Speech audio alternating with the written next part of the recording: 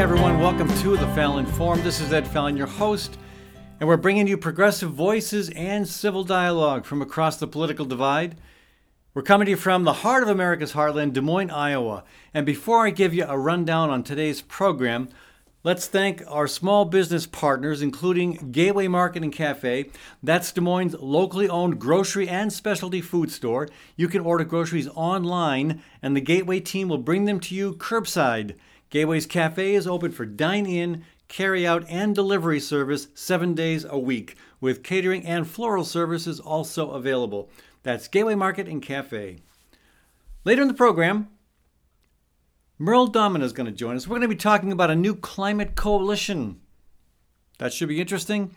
We'll also be talking about laws, generally speaking, anti-protest laws specifically, but broadly, laws. Where do they come from? Who gets to write them? Mark Clipsham will join me for that conversation. I also want to talk about Van Morrison getting blasted for his new album. Is it deserved? Maybe some of it, but I don't know. A lot of it seems real over the top to me. And finally, the last segment of the program, Kathy Byrnes with Birds and Bees Urban Farms is going to join us. We're going to talk about butter. Is it better? Well, I think so. I think Kathy does too. I want to kick off the conversation today, though, by talking about the power of walking to change hearts and minds. This past weekend, I helped to moderate a panel discussion among three folks who have marched very, very long distances. This was in response to the Race to Save the World, the film produced by Joe Gantz about how different people are using direct action and protest and marching to confront the escalating climate emergency. So part of the conversation was so the three people who joined me. Let me start with that. Miriam Kasia, who walked with me and about 35 to 50 others, depending on the day, across the U.S. in 2014 with the Great March for Climate Action. Miriam was 71 at the time and walked every single step of the way. A pretty amazing accomplishment.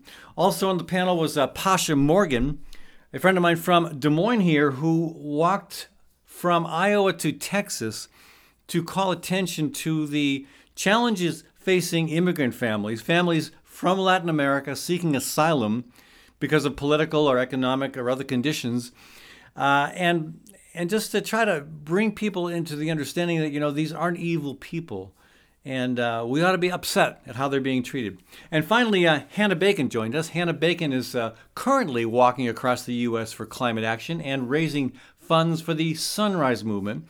So that panel was recorded. It was a good conversation. I will recommend it to you with a link to this. It'll be on the Fallon Forum website, also on the Climate March website, probably other places as well.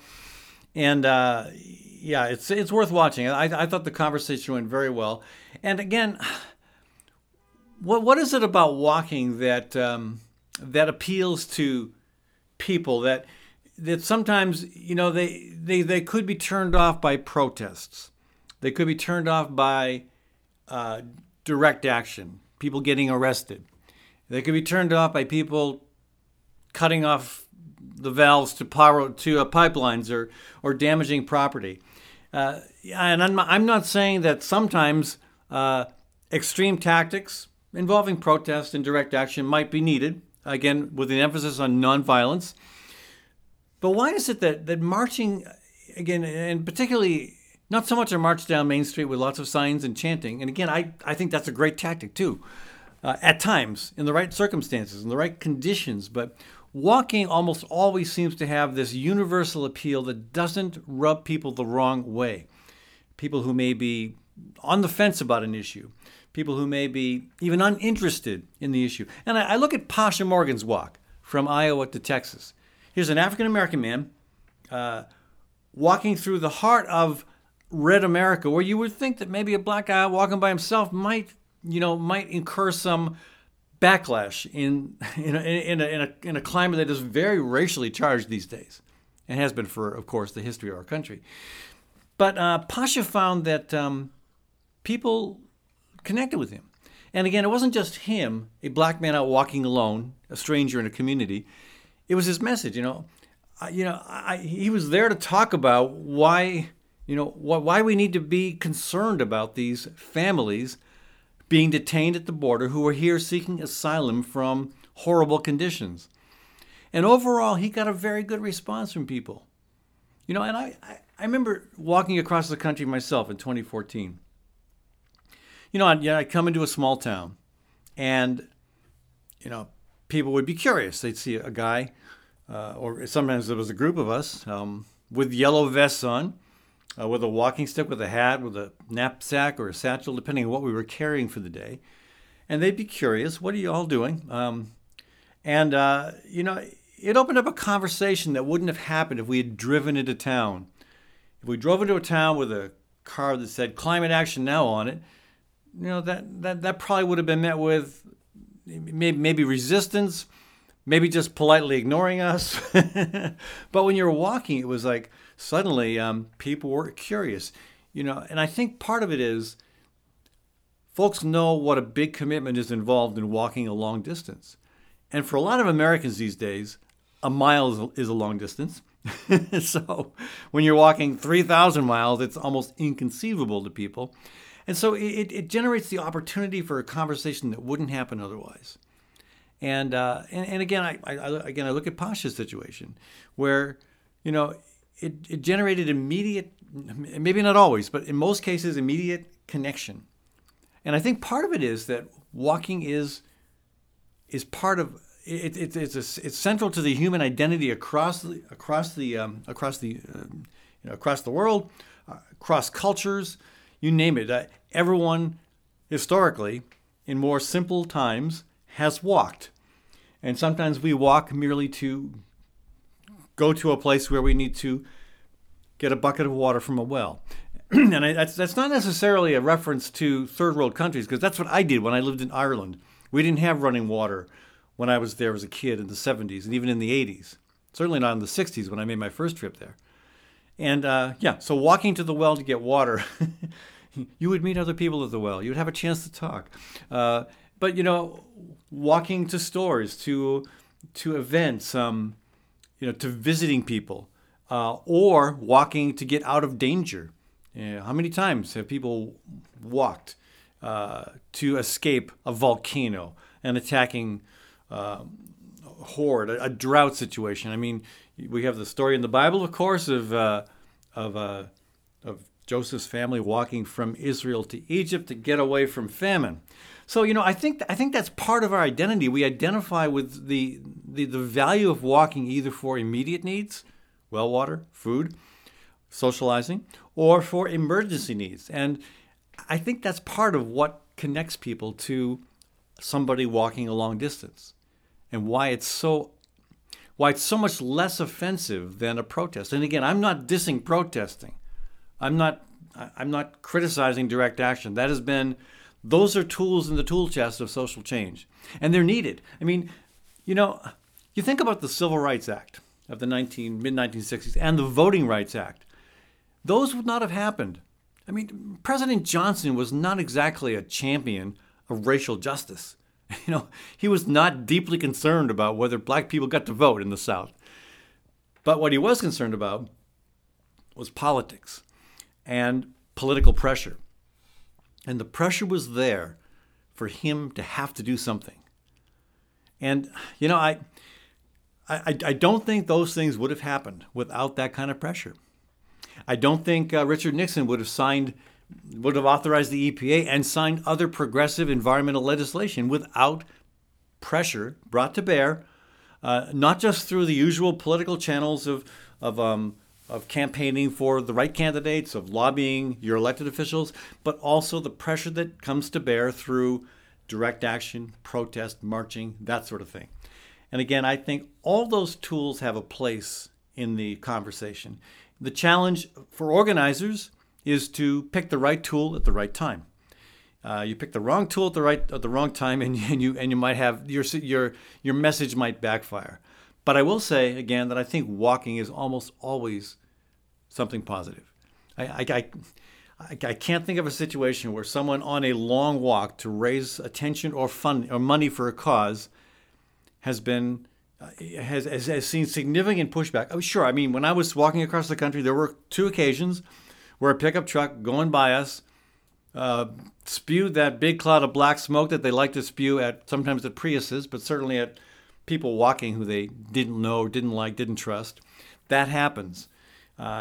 So I get that, but overall, it's a really powerful way to make a connection. And so I commend Joe Gantz and the folks involved in the Race to Save the World for taking the time and effort to look at the Coast to Coast March in 2014, the Great March for Climate Action, as a valuable way to promote getting involved, getting concerned about climate change. And, you never know how much impact you have. It could be very little. It could be a lot. You never know. You never know how many lives you change. You just know that you have to do something. That's a point that Miriam makes in the film and also on the panel. You've got to take action. And in the end, you may impact people. You may change their lives. You may get the message out. You will. The question is how much. You don't know. You just do it. But as Miriam also points out, the biggest impact you have from one of these, so it's a long walk, is the impact on yourself. You change yourself more than you change anyone else. And I think that's been the case for everybody I've talked with nearly who's been on a long march. Okay, hey, thanks again for tuning in today, folks. Again, this is Ed Fallon, your host on the Fallon Forum. When we come back, we're going to be talking about a new climate coalition with Meryl Domina. Back in a minute on the Fallon Forum. Gateway Market and Cafe is Des Moines' locally owned grocery and specialty food store, centrally located at ML King Parkway and Woodland Ave. Enjoy chef-crafted prepared foods, artisan baked goods, organic produce, hand-cut meats, local and international cheeses, wines, and craft beer. Gateway's Cafe is open for dine-in, carry-out, and delivery service 7 days a week. Stop by or visit gatewaymarket.com for more details. Gateway Market. Good food, great community. Architecture by Synthesis provides planning, design, and design-build services for high-performance, low-maintenance affordable homes and buildings. Owner Mark Clipsham has been doing this work for over 30 years on a wide variety of project types, specializing in super-insulated structures made from, wait for it, grain bins. Yup, with the right experience, tools, and creativity, so much is possible. View images of projects and learn more at architecturebysynthesis.com. That's architecturebysynthesis.com.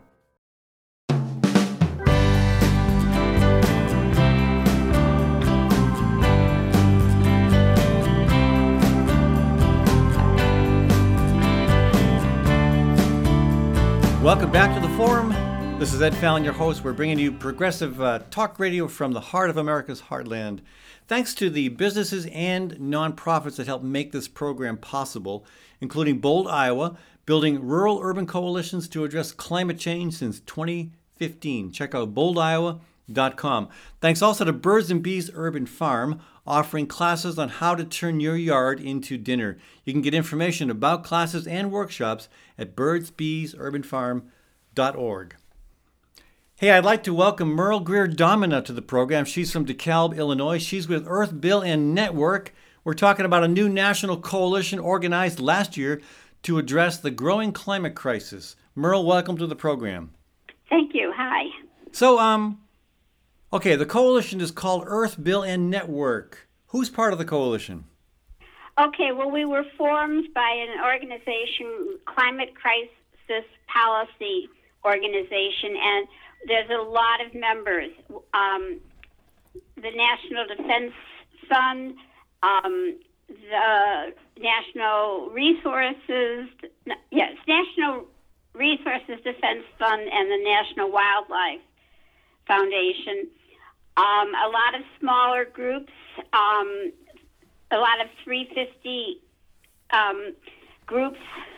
There's a larger organization, 350.org, and I think they've been working with us some. We have some League of Women Voters groups, some Sierra Club groups, some very small, very local groups. So it's a lot of local organizations, not just the big national ones. That's good. Yeah. Yes. And so what was the, I mean, we have a lot of, there's a lot of organizations out there and other coalitions that have been built, joint letters that are signed sometimes by various organizations. What was the specific impetus behind forming this coalition? Todd Fernandez of the Climate Crisis Policy Organization had been previously involved with a coalition working for gay and the whole BGTL network, and they felt like it was the coalition that finally was able to get national movement and some of the rule laws that they needed. Okay. And he thought, well, somebody has to do this for the climate organization the climate movement, because it is so severe. And so he called a meeting. I guess he had some connections with 350.org and other groups, and he asked them to spread it, to share it with their members, which they did. And I think he said there were 300 people who signed up for the first. He had a meeting. It was online by Zoom, and we had 300 people on it, and many of our meetings since have had quite a few people. I think the average is 60 at a meeting, but the meetings are not required, right. And therefore people don't go to every single one, and some people sign up for one series or another series. So there's a lot of folks working on legislation, getting Congress to do more for climate action, and also getting state legislatures to take action as well. Citizens Climate Lobby is an example of a group that had been a pit bull for years on a specific proposal, the carbon fee and dividend, and it's been a hard it's been a hard row for them to manage. I mean, I know they were working on that back in 2014 when I first came into contact with them, and they're still working on that.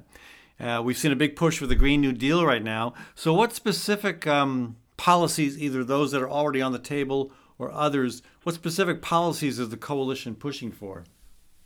Okay. We had 10 bills in Congress last year, 2020, and then we had a committee working on reading and working on each of the bills to make sure that they were as powerful as we felt they were needed.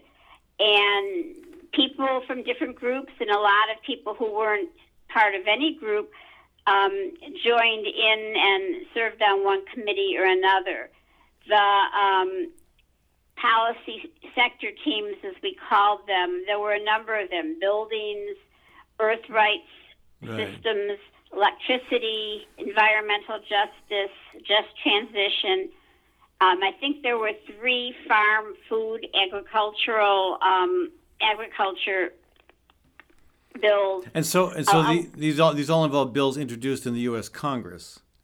Right. We're still working on introducing them because we were looking to have more than just 1 or 2 sponsors this time. So, and are you finding that there is bipartisan interest, or is this pretty much the lone sponsors are in the Democratic side of things? No, actually, there is bipartisan interest. That's good to hear. Yes. So what about at the state level? For example, the Illinois legislature, have you done anything to try to encourage the Illinois legislature to take climate action at the state level? Actually, my 350 group, we're called 350 Kishwaukee, named after the watershed we're in. We have been active with the Illinois push for the Clean Energy Jobs Act. And we've continued our state organization. I haven't necessarily used the Earth Bill and Network. I've sent email list information from them. Right. So what is I it? think 3 times now. What does that bill do specifically, and how's it being received? I mean, I'm curious because I think a lot of there's a lot more expectation. I think that states need state legislatures and local governments and counties and cities, for example, need to be involved in crafting viable solutions to the climate emergency. So I'm encouraged that there's a bill proposed in the Illinois state legislature. How's it going specifically? Is it moving forward at all? It's moving, but slowly, because the original bill had suggested we shut down nuclear, and a lot of our legislators do not like that idea at all. How many nuclear plants do you have in Illinois? I think it's in the 20s. Wow. I think we have 0 here in Iowa. So, good for you. I think Illinois has the most of all the states. Okay. I'm not 100% sure of that, but I'm pretty sure that's what I've heard. Do you know who owns them? That always counts for something. Yeah, no, I don't know. All right, that's interesting. Yeah. Well, anyway, it's so your focus will be at the U.S. the federal level, but it sounds like when you have a lot of state-based or local-based groups involved, then you're going to be, hearing about it and maybe pushing stuff at the state level as well. Yes, absolutely. Yes. Yeah. So I am curious about one thing that's of great interest to me and a lot of our listeners too, is the Dakota Access Pipeline that goes through North Dakota, South Dakota, Iowa, and then into your state, Illinois. Mm-hmm. And I know Illinois was the last state to authorize doubling the flow of oil, which was really upsetting to a lot of people. Hasn't happened yet, but they're working on increasing the capacity to be able to double the flow. And so, what is there any legislative efforts to address that problem? Parts of it. I don't think we have had anything that said, okay, this whole pipeline has got to go, but we have done different parts of it. Like there's an organization, Save Our Illinois Land, that is local, and they're working in all the ways they can. One way with the legislation was to say that this foreign company has been coming in and saying, we're just going to grab your land if you won't sell it to us. Yeah. And people have said, this totally isn't fair. And so they put in a request to the legislature to change that, so they can't just, it's not like a utility within our country that serves the people of the area. Most of it's tar sands in this one, but also some of them it's bitumen. I'm not sure what the difference is, but so it's all bad. They get processed and then shipped to Asia. I mean, so very, very little of it comes to Illinois and stays here and is used here. Yeah, that's been one of the complaints about the Dakota Access Pipeline all along, and some of the other pipelines as well. Hey, so Meryl, I really appreciate you taking the time to join us. We've been talking with Meryl Greer Domina, folks. She's from DeKalb, Illinois, and she's involved with a new coalition to put pressure on policymakers to adopt aggressive climate plans as we see the impacts of the climate emergency getting worse. Meryl, if folks want to get in touch with you or the coalition, where do they go? Oh, well, they can go to Earth, Bill, and Network on the internet. Earth, Bill, and Network. Okay. Yes. Very good. There's also climatecrisispolicy.org is the parent organization, and also, so all the literature is there also. Okay. If someone wanted to contact me personally, that would be okay. I don't know if you want me to give off my email address. That's okay. We can just send them to the network there. Well, I got to run to a break. Thank you so much for joining us. Folks, when we come back, we're going to be talking about how these laws come into being. Anyhow, I'll share a bit about my own personal experience as a state lawmaker for 14 years, and Mark Clipsham is going to join us with a big picture look at where these laws come from. Back in a minute on the Fallon Forum. Gateway Market and Cafe is Des Moines' locally owned grocery and specialty food store With over 5,000 items to choose from, you can order groceries online, and the Gateway team will bring them to you curbside. It's a convenient way to shop from anywhere and save time. Gateway's Cafe is open for dine-in, carry-out, and delivery service 7 days a week, with catering and floral services also available. Visit gatewaymarket.com for more details. Gateway Market, good food, great community. Noche is the premier home in Des Moines for jazz and cabaret. With its prime downtown location, Noche attracts both national acts and local favorites, including Max Wellman, Gina Gedler, and Tina Haas-Finley.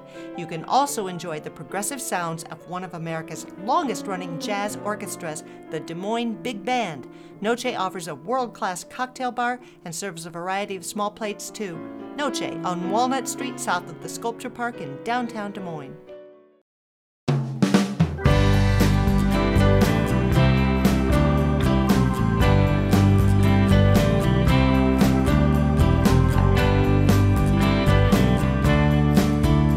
Okay, folks, back at it here. This is Ed Fallon, your host of the Fallon Forum, coming to you from the heart of America's heartland, Des Moines, Iowa.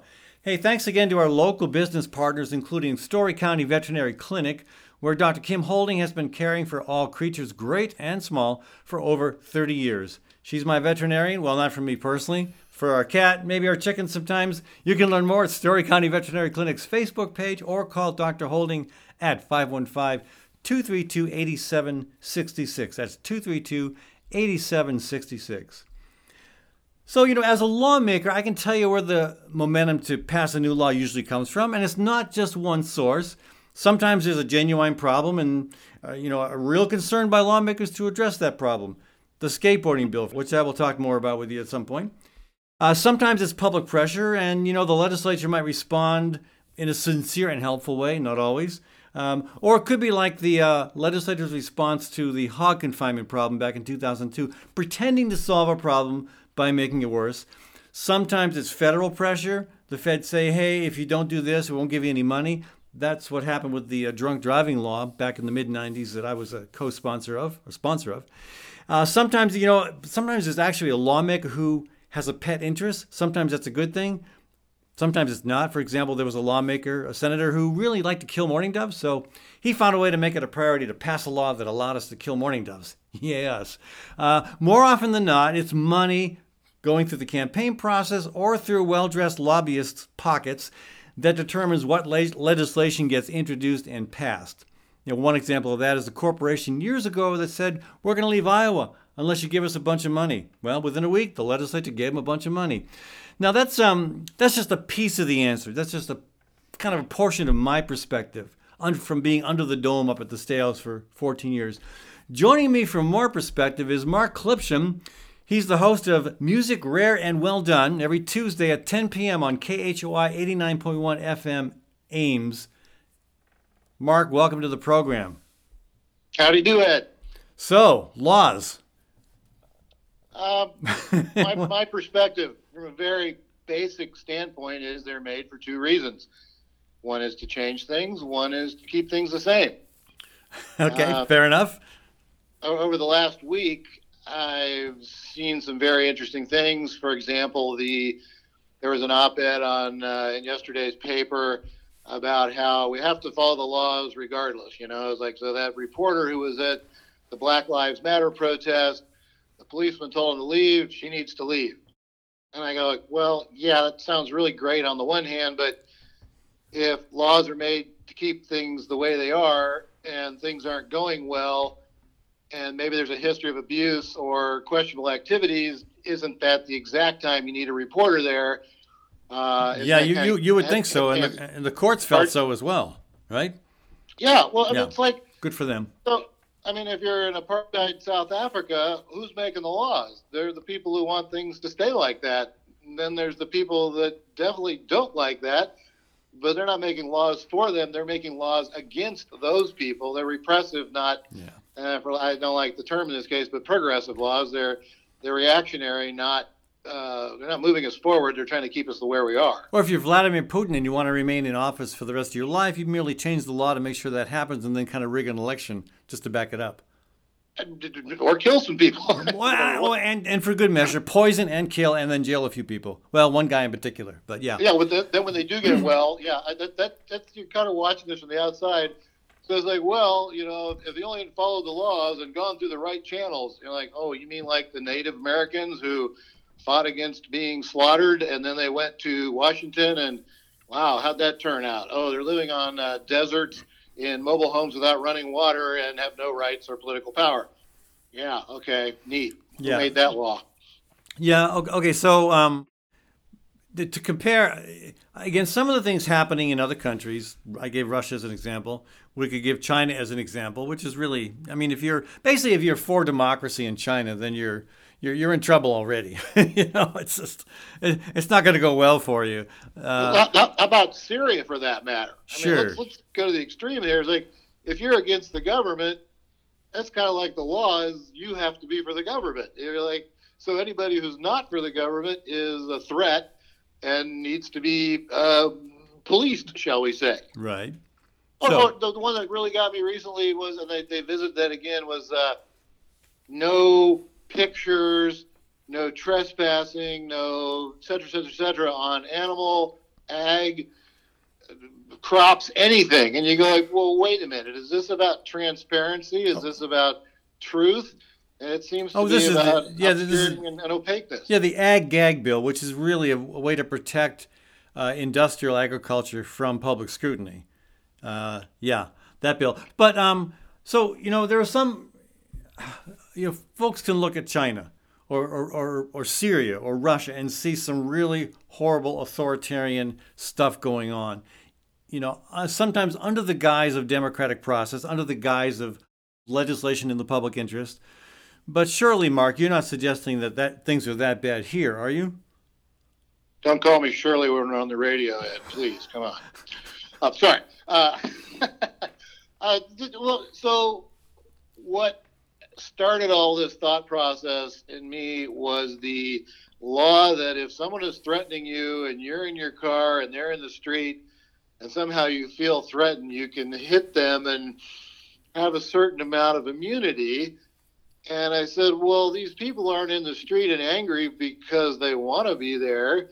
They're there because someone has, in essence, been, say, flicking them in the ear for years and years and years, and finally it comes to a head, and going through proper channels just doesn't get you there. They're there to call out racial injustice and to get something done about it. And the basically what you're describing is one element of the many anti-protest laws that have been passing in state legislatures across the country. Yeah, I don't see how they're legal, right along with the ag-gag law. The term reporter, okay, so what if Minneapolis had passed a law that said video and recording of any type on a arrest, crime scene, police action, whatever is outlawed? Okay, where would we be right now? Yeah, well, Derek Chauvin would still be on the police force in Minneapolis. Isn't that what an ag-gag law is? Here's this thing going on. Maybe people are abusing animals or, all the topsoil's being flushed into the river or whatever. No, you can't document that. Isn't, quote unquote, any person who's there reporting this, documenting, I mean, obviously they'd fake it. Aren't they a reporter? Isn't that kind of freedom of press? Why? I don't know why you would have to be. Well, and again, to the court's credit, the court did agree with the plaintiff in that case, and of course, since he was a Des Moines Register reporter, the Des Moines Register gave a lot of press time to that, understandably. Right. But I mean, I guess my point earlier, there's a lot of things that go into a lawmaker's decision to introduce a bill or not to introduce a bill. And right now we have a big debate here in Iowa, and this debate might be happening around the country as well. The Heritage Foundation essentially took credit for the concept behind the voter suppression law here. And now Republican lawmakers who passed it are saying, no, that was our idea. Well, I'm inclined to believe the Heritage Foundation on this one, that, they did indeed craft the basic concepts and push them, not here only, but at other state legislatures as well. And I think a lot of people don't realize that a lot of this stuff comes from special interests who have a really deep-seated need to control. Mm-hmm. Well, like I said at the very beginning, there's two reasons laws are made: to change things and to keep things the way they are. So these laws, by the way, there are no winners in a game of losers, but whatever. So the things about like hitting people with a car, those laws are made by these lawmakers. They do not affect those lawmakers. They affect those other people that we don't want to hear what they have to say, really. So we are going to, in essence, repress them. We are going to make a law on them that doesn't affect us. That seems really sort of antithetical to what government is all. The role of government is supposed to be protect the rights of the individual. To what extent is government now about protecting the rights of corporations and special interests? Yeah. Well, we're not in a democracy anymore or a capitalistic society. We're in a corporate society. It's corporatism, not capitalism, and that's what the gods of government are: the legislators, the lobbies, the lawyers. The new priest cast, I think I've said this before, you have to get through to get anything done. The only other way to do that is to get really enough attention, like protesting, and maybe it might turn, quote unquote, a little ugly, but nobody's going to pay attention to you sitting on the side of the street with a little sign, like, hey, be nice to me. Well, but if you're there with 100 of your buddies, or maybe 1,000 or 100,000 people with signs, then they really can't avoid you, right? Well, if you're on the sidewalks, actually, of course they absolutely can't. No, right. Drive right by, whatever. Yeah. Right. At some point, like I said, someone's been flicking you in the air, and it's a little assault. It's this little thing, and somebody goes, you know what? That's enough. Well, yeah, at some point, flicking the air, they decide to go a little more. They're going to slap your face, and you go, okay, or you slapped my buddy's face, and nothing happens to that guy, and you go like, okay, that's enough. This is not working. This has been going on for a long, long time, and going through the proper channels has not resulted in any meaningful change. So to get attention. Keep pushing, though, right? At some point, negative. It's like, what do they say? Any press is good press. Not always, but often, yes. You know what I mean?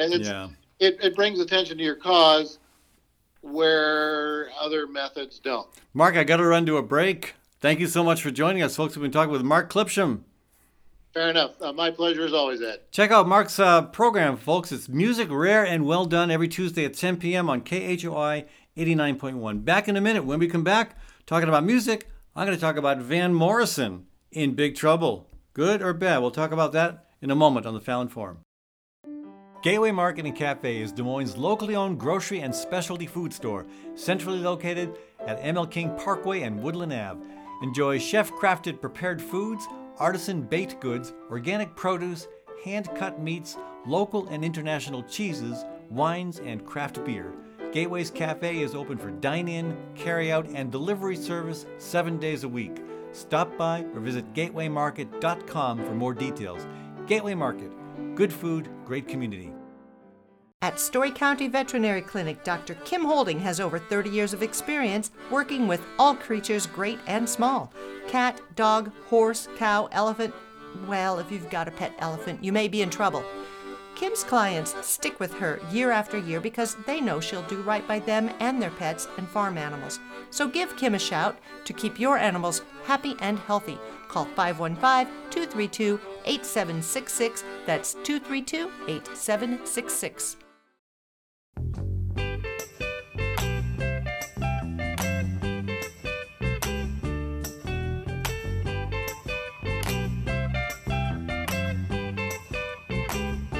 No surprise, folks, I'm a big music fan.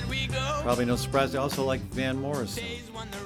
We're going to talk about Van Morrison in a minute here. I want to take a second, though, to thank our local business partners, those who helped make this program possible, including Architecture by Synthesis, where you can get planning, design, and design-build services to build high-performance and low-maintenance homes and buildings. Architecture by Synthesis specializes in environmentally friendly designs, including highly insulated structures made from grain bins. That's Architecture by Synthesis. All right, so everybody loves Van Morrison's Brown Eyed Girl, Into the Mystic, Moondance.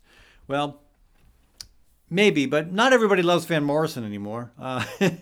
He started getting into trouble last year, and he recently got blasted this month by the mainstream media for his new album, Latest Record Project Volume 1. Again, just came out this month. And Morrison got hit pretty hard last year for some criticism of Britain's approach to addressing the coronavirus crisis. And I did read his lyrics from that song and some of the criticism, and I thought, okay, yeah, I don't know where he was coming from on that, but I'm not going to suggest that one guy's song is going to tank an entire country's effort to address a pandemic. But I don't have a strong opinion about that. I think maybe there's some legitimate critique there, but now he's getting quite a bit of a pushback to many of the songs on this new album, including one called "They Own the Media." And I just read the title, like, oh, okay, yeah, I know. They own the media. To me, they means a few really big corporations. And so I listened to the tune, I read the lyrics, and I don't get the criticism. The criticism is that this song is anti-Semitic. Maybe they believe or want to believe that Van Morrison is implying that Jewish people own the media, but I don't read it that way. Here's part of what he says. They tell us that ignorance is bliss.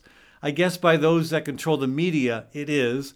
They own the media. They control the stories we are told. If you ever go against them, you will be ignored. Okay? That is certainly true of right-wing radio. It's certainly true of One American News Network, of Newsmax, of Fox. I think it's also pretty much true of the mainstream media. Again, there's a little bit more a willingness to entertain diversity and to stick with more fact-based reporting. Not always, but that's there. But yeah, there's a smaller and smaller group of people who control more and more media. Look at here in my metro area, the Des Moines Metro. The Des Moines Register used to be a statewide newspaper. It got bought by a big corporation, Gannett, and gradually shrunk in size, and now it's I'm not going to be surprised if the Des Moines Register goes out of business altogether. But this consolidation has happened. So to me, what Van Morrison is talking about is the handful of big corporations that control the media. I really don't know how you can, and again, I've only read you part of the song, but there's not much more to it than that, and it's not much different than that. And there's no reference anywhere in there to Jews owning the media. There's no slam against Israel. And don't get me wrong, there's plenty to criticize about Israel. What's going on in Palestine right now is horrific. It is deeply disturbing. That's another conversation, one we'll probably have next week. But, there's nothing anti-Semitic in that song. So he gets slammed for other songs as well. Some of the songs titled The Long Con, The Big Lie, Why Are You on Facebook? Perhaps my favorite. Stop Being, B-I-T-C-H-ing. Can't say that on an FCC-regulated station, can I? Stop blanking and do something. Okay, good advice. He also gets criticized for a song called Western Man, which I don't really know where he's coming on this. Does he mean folks from the Wild West of the U.S.? I'm really not sure. Is he talking about European, Britain, Europe? I don't know what he's talking about. But I could see how I suppose you could think he was playing into the type of reaction to government that we've seen in this country. But again, it's nebulous enough where you have a real hard time making that case. But Alexis Petridis with The Guardian claims that Van Morrison's song Western Man has some, quote, troubling alt-right stuff about how the West's rewards have been stolen by foreigners unknown, and we should be prepared to fight. Okay, I read the song's lyrics, and I think maybe, but I think that's a stretch. Possibly, I get it, but it just seems like what happened here is Van Morrison decided to take on all the sacred cows of the corporate aristocracy, particularly the media, and they're fighting back. And again, particularly in the media, because I think he pushes them harder than anyone. So in the song, Stop, and I'm going to use the word complaining for the B word that I can't say because the FCC controls these stations. Stop complaining, do something. In that song, he says, and I quote, "I hear what you're saying. No need to run it by me. One more time. I realize you have a lot on your mind most of the time. Gotta put up or shut up. When nothing's moving, you just have to push harder. Keep on pushing. What are you waiting for? Something you need to get in the way of. The system is blocking you, telling you you're obsolete, not essential." I have no complaints with those lyrics. I think he's calling it as it is. There is a system in place right now, and there's so many ways of measuring what's going on. Whether you want to measure climate change, again, all the different metrics about climate change, the warming of the world, the melting of the Arctic ice, the huge glacier in the Antarctic that's going to break off someday soon. Of the record fire seasons, the record droughts, the record flooding. It's all measurable. And as is, racial injustice. We can measure racial injustice. You can try to deny that exists, but there are metrics that show very clearly that we have a race problem in this country, just as we have an income inequality problem in this country. And that's it's impossible not to measure those things. And I guess if you want to fudge numbers, if you've already got your conclusion drawn and want to come up with some other explanation, yeah. And that's all part of this system that, in this case, Van Morrison is raging against, or if you don't want to call it a rage, at least a criticism. And he says something you need to get in the way of is blocking you. That's the system. Telling you you're obsolete, not essential. And you got to do something or shut up. Put up or shut up. I think it's a good message. Again, he's being criticized for being, off the rails, QAnon type conspiracy stuff. And I do. Again, I'm not down with this criticism of the COVID response. Although I think things could have been done differently or better. But it's a new animal. So, again, his song about Facebook, why are you on Facebook? And first to admit, I am on Facebook. I find it valuable for two reasons. One, it's a good way to connect with people you don't see all the time. Good way to, connect with family and friends that you just can't run into every day in person. And also it's been helpful at promoting certain good causes. Although I will say this, that Facebook is a lot less friendly to, quote, good causes than it used to be. I can post a pretty picture of my cat, and that gets lots of traction. But I post a picture about the risks that cats face in the new climate era, and that doesn't go quite as well. So anyway, Van Morrison taking on Facebook, he says in the lyrics from the song say, quote, "Why are you on Facebook? Why do you need secondhand friends? Why do you really care who's trending? Or is there something you're defending? Get a life. Is it that empty and sad? Or are you after something you can't have? You kiss the girls and run away. Now you won't come out to play." Okay, so I love that last line. And I got to admit, too, even though I like Van Morrison, the music isn't doing it for me. The lyrics I like the fact that they're edgy, that they're challenging people to think, but they're not really that deep or profound. I do like that last line, though. But, and again, I think his point about Facebook is good, especially if you look at it in a broader context. We have created a society where there's a lot of isolation. It used to be standard practice here in Des Moines, and actually everywhere in Iowa, that when you pass somebody on the street, you'd say hello. Didn't matter if you knew him or not, you still said hello. It was the polite thing to do. And I notice more and more, and it's not just young people, but it's more young than older people, will walk by you, even on the street where there's not a lot of traffic. They'll walk by you as if you don't even exist.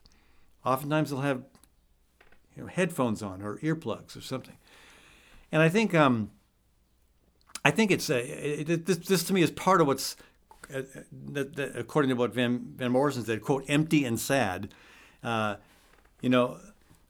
People have become used to living life virtually, not just because of COVID, but in large part because of our online existence, because of the amount of screen time we put in.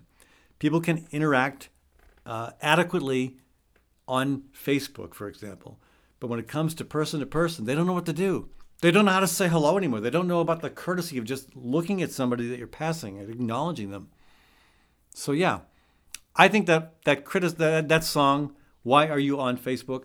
Overall, it's a good criticism of the extent to which our society has become very much out of touch with the real ways in which people have historically connected, and I think need to connect if we're going to move beyond the growing isolation that is, I think, created a lot of ancillary problems.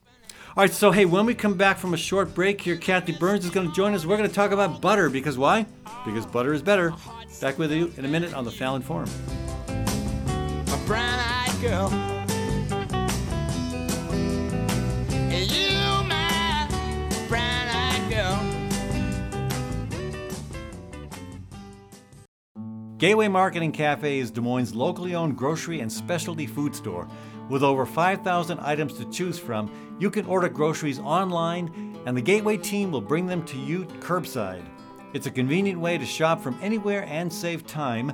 Gateway's Cafe is open for dine-in, carry-out, and delivery service 7 days a week, with catering and floral services also available. Visit gatewaymarket.com for more details. Gateway Market, good food, great community. Across the Des Moines Metro, Ritual Cafe is known for its excellent fair trade coffee and fair trade tea. Ritual Cafe also serves breakfast and lunch and offers an entirely vegetarian menu. This unique venue is also known for its live music and displays of local artwork on the walls.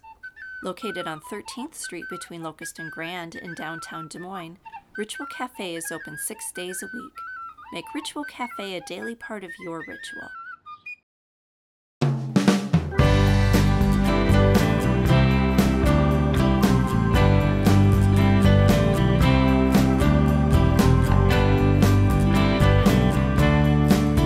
Welcome back to the Fallon Forum. This is Ed Fallon, your host. We are in farm country. Well, everywhere should be farm country. We're going to talk about an element of farming here today, as we always do in the fifth segment of this program. First of all, I want to thank our local grocery store here in the Des Moines Metro. That's Gateway Market and Cafe, locally owned groceries and specialty food store. You can also order groceries now online, and the Gateway team will come and bring them to you curbside. Their cafe is open for dine-in, carry-out, and delivery service 7 days a week. And you can also, of course, use their floral service and their catering service. That's Gateway Market and Cafe. All right, I'd like to welcome Kathy Byrnes to the program. We're talking about butter. And full confession, a couple years back, we realized, after doing some extensive research, that we have each consumed the equivalent of an Iowa State butter cow in our entire life. That's a lot of butter. But again, spread out over the course of many decades, yes. But butter gets a bad rap. Is butter the bad guy that it has been made out to be by certain interests, and certainly was really made out to be so years ago? But butter consumption fascinates me. I didn't realize we ate so much. We don't even have a cow. But I did find some information from Wikipedia about butter consumption compared to margarine, and we're going to do some comparison. Comparison, a new word. Some comparing. It says that, in Wikipedia, it says that in the U.S. in 1930, the average person ate over 18 pounds of butter a year and just over 2 pounds of margarine per year. By the end of the 20th century, an average American ate about 5 pounds of butter and 8 pounds of margarine. So there's a big switch going on there. An overall decline in the percentage of butter and margarine consumed, I noticed. Mm-hmm. Well, how do you explain that? I hope because people are eating more cheese. Oh. I don't know. Well, by the way, we are not pawns of the dairy industry. We just happen to like our dairy products. We think they go very well with the half of the food that we grow ourselves, mostly vegetables, and some chicken eggs, and some honey. Well, I got interested in what is margarine? Why is that a thing? And I did find out that margarine was invented if you think about a food being invented, I think about a recipe being invented, Well, but it's not a food it's not being really invented. a food, so you can call it an invention, right? It's like Velveeta cheese is not really a food. It's called a cheese food product. Yeah, which means it's not really food. Well, I didn't know that margarine went all the way back to 1869 France because Napoleon. Wait, the French invented margarine? Isn't that sad? Gosh. Well, it was That should be a Napoleon. national. There should be a national apology issued on behalf of France. Napoleon wanted to create a butter substitute for armed forces in the field and also for the poor. And I'm not sure why the poor needed a substitute. I didn't look into too much of the history. Because But- those are the ones in his army, probably. But by the late 1800s, 37 companies were, and this word grates me, manufacturing margarine in opposition to the butter industry, which protested and lobbied for government intervention. This is the French government or the U.S. government? This is, I guess this would be U.S. government. I think in the U.S. But Okay. 37 companies, butter or margarine manufacturing eventually came to the U.S. I mean, so many good things came out of France. Why margarine? You just ruined my day, but keep going. Well, it was originally made out of beef tallow. You just ruined my day even more. And a combination of beef tallow and something else. What else? I'm afraid to ask. I What forget. else? I think it was a milk product, actually. So What kind of animal milk? Never mind. Keep going. Keep going. Never mind. Well, it went so far as in the late 1800s, the manufacturers, because the butter industry was protesting margarine trying to pass itself off as a kind of a butter. As it should. And they were Yeah. they were putting dyes in, because margarine in its regular form is white, and they were dyeing it yellow, and that's when the butter industry just said no, and they got a bill passed to restrict the dyeing of margarine. But who is the margarine industry other than Napoleon Bonaparte? Who is I who is don't- benefiting from? I don't even know. Yeah, which corporations? But I mean, dairy farmers fought back. And they're still fighting back against either misappropriation of labels, but also of creation of products that are substitutes. Well, for and to me, it's the their difference products. between eating food and eating a manufactured product. The way that margarine is made, it's emulsifying a blend of oils and fats from vegetable and animal sources, and then they're modified using fractionation, interesterification, Oh, so- and hydrogenation. So and my margarine is basically fracked. It's fracked fat. And then skim like milk fracked might oil. be added, and fermented, soured, citric, and lactic acid. But here are the ingredients in a popular brand of margarine. Do we have enough time in the rest of the program to cover that Well, list? it's weird. Water, Okay. soybean oil, palm kernel oil, salt. That's okay so far. Emulsifiers like mono and diglycerides, soy lecithin, propyl glycol monosterate, preservatives, etc., etc., etc., and then some natural and unnatural coloring. So I don't know. The butter's been made the bad guy, but to me, a manufactured product where you get a food that you eat from a factory and contains things you can't even pronounce. That's not a food. And so Yeah. butter is but to me, butter's not the bad guy. Butter is our friend. In fact, we're making our own butter here at home. Yeah, now. and that's been fascinating for me to watch Kathy figure out how to make butter, because you think about butter production in the home, and it's a churn, and it's this big laborious process. The old pioneer woman in the long dress churning the butter away. That's right. But that's not how you do it. You don't sit there with a long dress and a churn. I have some long dresses, but Okay. I don't have a churn, and we Right. don't have And you don't need a space. churn. We don't have space for a churn, and also we're not doing gallons of cream at a time. Oh, so they would do like gallons of cream at a time. Yes, they would make Okay. their weeks or months supply of butter, and then keep it in a cool storage. We make about a pound at a time with a quart of cream. So basically, a local dairy that sells cream in glass bottles, to us that makes a difference because it's earth friendly. They're going to reuse that bottle because we can return it. You get yourself a glass jar. We've got a whole video on how to make butter, shaking it in a jar. Right, We and shake it in a jar and it becomes butter. Yeah, and you shake it and make it to the tune of Shake Your Booty, Yeah, sometimes. which I think is pretty funny, actually. Shake Your Butter, yeah. I think there would be a lot of good theme songs for butter making. But it's fun. And, I don't subscribe to a gym. That's my arm workout. It takes maybe, I don't know, hard shaking of that cream in that jar, maybe 8 minutes You total. want strong upper body guns, you go do some butter, man. That'll do it. It also feels good for the core because Yeah. I have to stand there very So, and firmly. again, it's, I guess I do not understand the obsession with a preference for food that comes from a factory or a laboratory or that has ingredients in it that you can't pronounce, let alone spell. I mean, it just seems like we are part of nature. We're natural beings. We are connected to the rest of life, and that the closer that connection is, whether you're eating the plant directly from the ground, or picking it and then cooking it and then eating it, or whether you're eating the animal or the animal product that's there. That to me, and I know my vegan friends will not like that part of it, but I guess maybe we could agree on the importance of natural versus synthetic. In this case, butter versus margarine. I'd hope so. And golly, it tastes good. I don't know. Well, the other cool thing about making butter at home is that not only from a quart of cream do you get a pound of butter, that's 4 sticks, you get a pint of buttermilk. And so for the same price as a nice brand of butter, or at the store, a pound of that, you get the butter, and then you also get buttermilk, which is great in cornbreads and things. So you're saving money over the cost of buying butter and buttermilk independently. It's cheaper. You're doing more to support local dairies. Exactly. Instead of, you can, I guess in central Iowa, you can buy butter. Maybe, I'm not sure you can buy butter directly from a dairy. Some of the dairies do have butter for some. But it's cheaper to make your own. You get a little bit of a workout, and you get that buttermilk, which I love to use in pancakes or. And I love for you to use it in pancakes. I know you do. Make Yeah. good pancakes.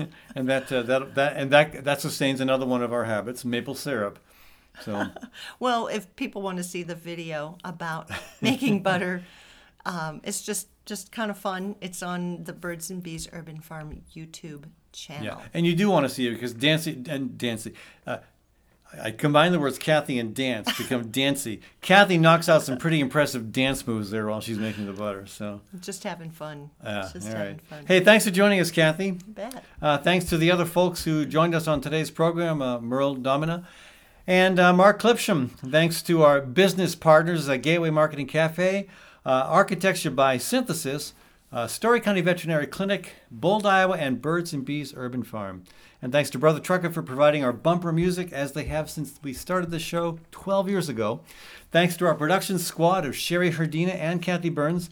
Please subscribe to the Fallon Forum on Apple Podcasts or Stitcher or your preferred podcast platform, and follow the Fallon Forum on Facebook. There we go. And you can also sign up for my weekly blog on the Fallon Forum website. Again, thanks for tuning in today, folks. Appreciate your support of the alternative to shock jock radio. This is Ed Fallon, your host on the Fallon Forum.